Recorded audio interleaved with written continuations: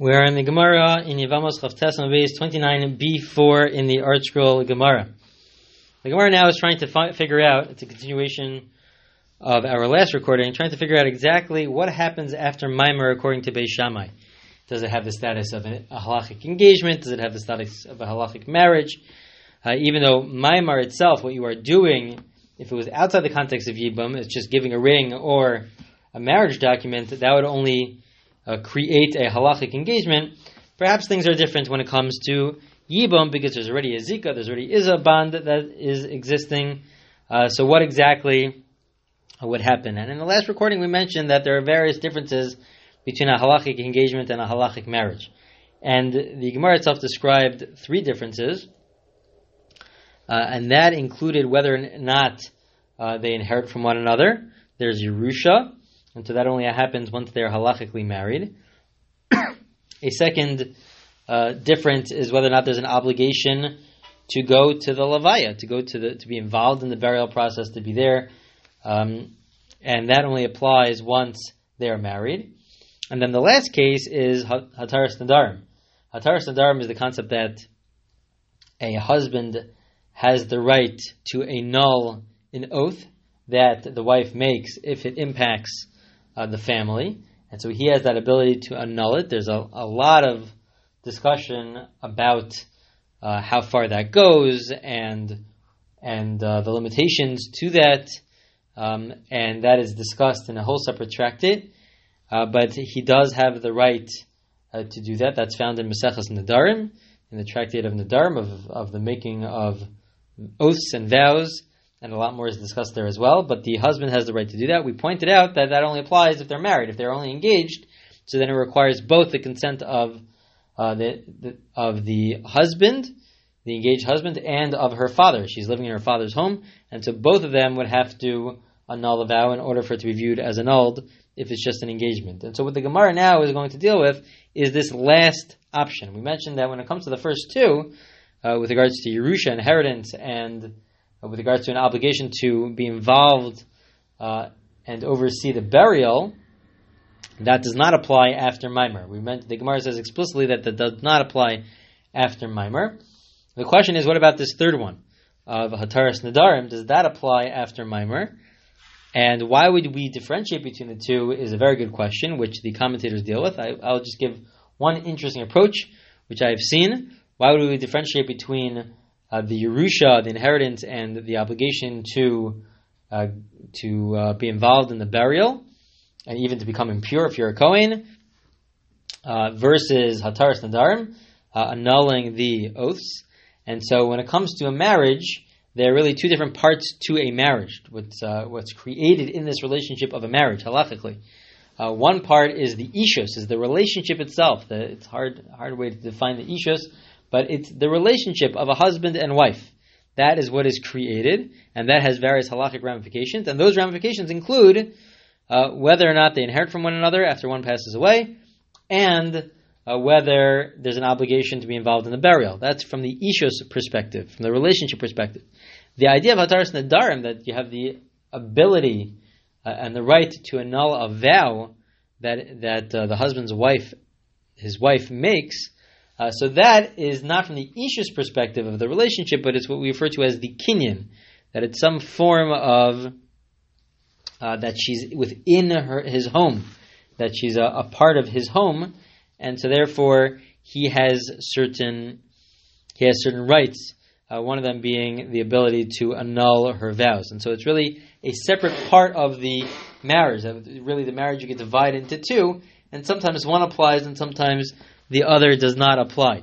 And so this is potentially an example of this. And so the Gemara for the remaining lines is going to trying to figure out, does Maimer impact whether or not the husband has the right to do Hataras Nadarim. And so the Gemara says as follows. They quote from a Mishnah which is found in Nadarim, in Maseches Nadarim. And so this Mishnah is found in Nadarim, even though it has to do with Yibum, but this is a mix between Nadarim, between vows and Yibum. And so it says as follows. This is what the Mishnah says. Tashma, three different opinions. Shomeres Yavam. If we have the situation of a Shomeres Yavam, now the Mishnah does not say explicitly that there's Maimer here, so we'll get to that a little bit later. But you have a regular case of Shomeres Yavam, a brother-in-law and sister-in-law where the husband passed away without any children. So the first opinion says, Bein Yavam Echad Bein Shnei Yavam, and Rabbi Elazar Omer Yefer. That Rabbi Elazar says that whether or not there are two brothers, two live brothers now, doesn't make a difference. Either one could do hafara. They could annul her vow of the sister-in-law, without getting into Maimer yet. The Gemara will discuss that in a minute. But Rabbi Yeshua Omer Le'echa V'lo Shnayim. Rabbi Yeshua says it's true, but it's only if there's one brother. Only if there's one live brother could that brother annul her vows of the sister-in-law, but not if there are two. And Rabbi Kiva says, Rabbi Kiva's the third opinion, Omer Lo Echa V'lo Shnayim. Nobody could do it. None of the brothers could do it, whether it's one brother who's alive now or two brothers who are alive now. No, it does not work. And so the Gemara says, I understand the logic for two of the three opinions, but I don't understand the logic for the third. V'abin abba bishlam Rabbi Kiva savar ein zika afilu lechad Rabbi Shua lechad yesh zika l'trei ein zika Rabbi Elazar nihinami dika savar yesh zika bishlam lechad mefer l'trei amai. So the Gemara asks that I understand, according to Rabbi Kiva says that nobody could do hafara because he holds ein zika, that there is no bond. We don't have such a strong bond, even if it's just one brother. Rabbi Yeshua says that it only applies if there's one brother, but not if there's two, because as we've had in the past, when there's one brother, there's more of a reason to say that there's this strong bond. When there's two brothers, so it's hard to say that she has this strong bond to both brothers. It's difficult to say that.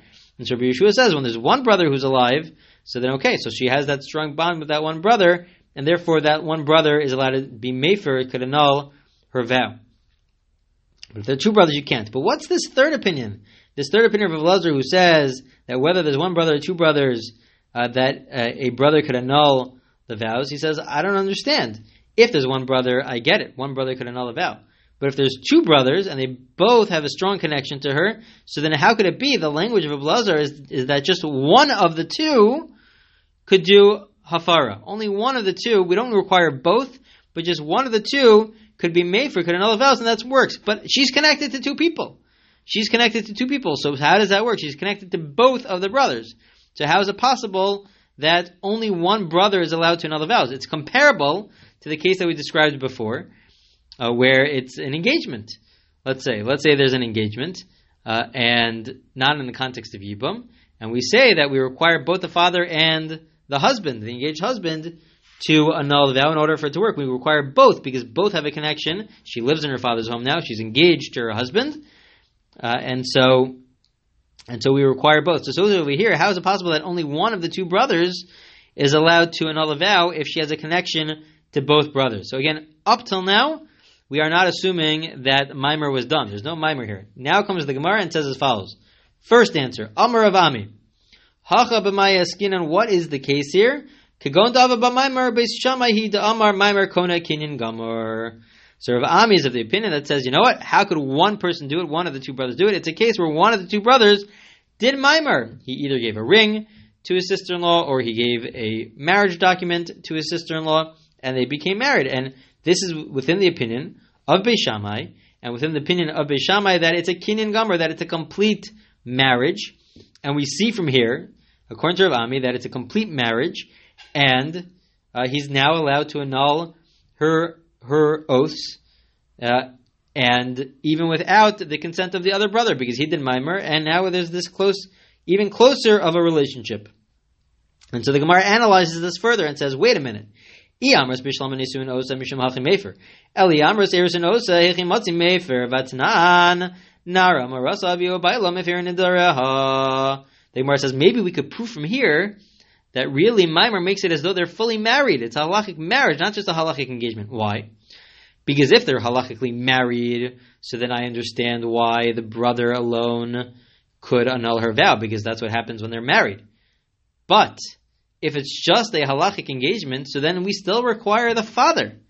The father should still be allowed to, it should be needed to annul a vow. And it shouldn't be just based purely on the brother alone who did maimer, but we need the father also to annul the vow. So how is it possible that the brother could do it alone? It must be, says the Gemara, in a question form, the Gemara says, it must be that maimer creates a halachic marriage, not a halachic engagement.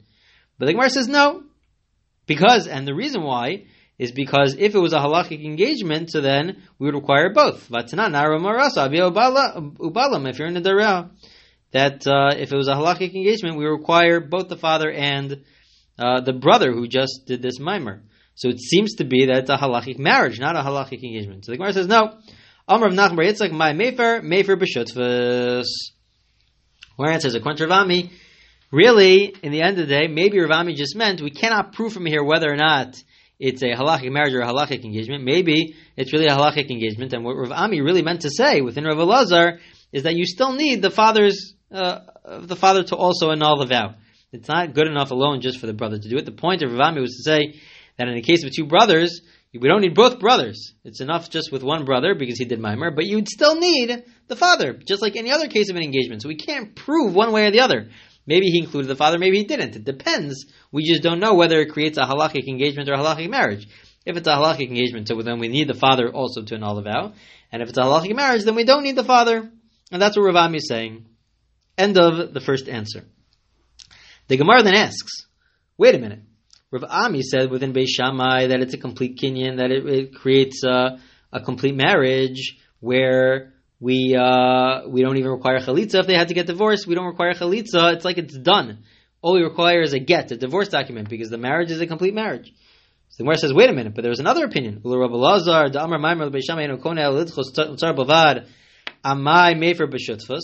said that it doesn't create a complete marriage. We still require chalitza. And so if we still require chalitza and a get, we require both chalitza and a get, even after you do mimer, so then why would we even suggest that we could do mefer b'shutfus? It seems to be that there's still some sort of, it's not just a complete separate relationship, but we still have to do chalitza. There's still some sort of connection from before the mimer that already continues to exist. And so therefore, how could you even do mefer b'shutfus? How could we allow the brother to annul her vow and her oaths if really it's not a complete relationship? So Amar L'cha Rav Elazar will answer two answers. He'll give two answers, and this will conclude the Gemara. Answer number one. Amar L'cha Rav Elazar will say, Eimar da'amri ana eno koneh l'tchol chutzar bavad, d'lo sagi la begita, ela b'ay nami chalitza lahav, lahav and dera mi amrinan. Answer number one, says Rav Elazar, a very important answer, that it's true. I was of the opinion that within Beis Shammai, that mimer requires a chalitza and a get. That if you wanted to get divorced after doing mimer, it's not enough to give a divorce document. You also have to give chalitza, because some of the original aspects of yibum continue to exist in this other marriage. But it's still a complete marriage with regards to other laws, says Rav Elazar. Rav Elazar would respond, it's still a complete marriage with regards to annulling oaths. That he still has that right to annul the oaths, because just because you have to do chalitza, that's because there's still some sort of connection to that zika. So there's still a zika connection even after you do mimer, but that doesn't mean that it's not such a strong relationship. It is a strong relationship, and therefore he has the ability to annul the oaths. Now, again, it might be a halachic engagement, it might be a halachic marriage. That's still unclear. And if it's a halachic engagement, we also require the father of the sister-in-law. If it's a halachic marriage, then we don't. That is a separate discussion. But in the end of the day, Rav Elazar will respond back that it's true, I hold that you need a chalitza, but that's because the zika continues to exist, but that doesn't mean that we do not allow for the annulment of an oath. That could still exist because it's still a strong relationship. That's answer number one of Rav Elazar. Answer number two of Rav Elazar. He has a different explanation. Amar L'cha Rav Elazar will respond back, wait a second. Ula Rav Nachman bar Yitzchak mi nicha. How does Rav Nachman bar Yitzchak help to say that it's a halachic engagement and we require the father? That we do require the father. How could he say that? Mi nicha mi katani yifro yifer katani. It just says it in the singular. It says in the singular that he, the brother, is allowed to annul the oath. It doesn't say in the plural that the brother together with the father. So how is that even entertained as an option? That it's a halachic engagement and we require both. The language of Elazar is in the singular, that one person, i.e. the brother. So either it's a halachic marriage, which is what we said earlier, that a halachic marriage would work for just the brother to do it. Alternatively, says Rav Elazar, this is what the case is. The case is as follows. Elahacha b'mayaskinon. What is the case here of Rav Elazar? So an interesting case. She'amda b'dinu paskula mazonos mishalo. Ugdirav Pinchas b'shmei derava da'amra Pinchas b'shmei derava kol anaderes abayla adas bayla hinoderes. So it's a very interesting concept. Let's first give an example outside the context of Yibum. So a couple, they get engaged, and then they want to get married. Halachic engagement, and then they want to get married. They pick a certain date to get married. But the husband doesn't show up to the wedding. The husband doesn't show up to the wedding, and they don't end up getting married. But they don't get divorced either. Nothing happens. It's just stays in limbo. So the Beis Din rules, in such a scenario where it was a delayed marriage, after the date, that the husband has to support his wife, who he's engaged to, to make sure something happens. So we say that you have to support the wife. So the same thing would also be true in the following scenario. That let's say there's a case of Yibum, where there's a brother-in-law and sister-in-law, and the brother-in-law doesn't do Yibum and doesn't do Chalitza. He says the case is not about Maimer. It could be potentially about Maimer, but it's not necessarily about Maimer. But the point is that Chalitza is not being done and Yibum is not being done, and they're just waiting it out. They're drawing it out, and she takes him to Beis Din. She takes him to the court and says, nothing's happening, and I need something to happen. And so Beis Din says, and he doesn't show up, or he disagrees. So then Beis Din will say, you know what? Since you're supposed to be doing something, we are forcing you to support her. Now you have to support her because you're keeping things in limbo. You have to now support her. So in both cases, he is supporting her. And in both cases, we also say as follows: that in the case of the marriage, of the delayed marriage, since he is supporting her, so now there's even a closer relationship, just by default, by what happened from the Beis Din, that he has to now support her. There's a closer relationship than just being engaged. And so we say that now whenever she takes an oath, now because there's this closer relationship, when she takes an oath, she's keep taking an oath based on knowing that her husband has the ability to annul the oath. That she's taking an oath on condition that this is her mindset. She will take an oath on condition that her husband agrees to it, because they have an even closer relationship now. There's a concept that the kol hanoderes adas bala hinoderes, that whenever a wife takes an oath, that they know that they have in mind that this should only be with the acceptance of her husband. And so that applies even if you're not just halachically married. We said when you're halachically married, if the husband doesn't want it to go through, it won't go through. If he does, it does. But this is even if they're not halachically married, they're just halachically engaged. But he's now supporting her. So then we will say that it's not based on the father. The father doesn't have to agree or disagree. When she takes her oath, it's purely based on her husband, who is an engaged husband, but he's now supporting her as well, and putting food on the table. So then it's purely based on the husband, because she has in mind that it should only be based on the husband. And the same thing would be true, says Rav Elazar, in our case. Our case is it's not a question about whether it's Maimer or not.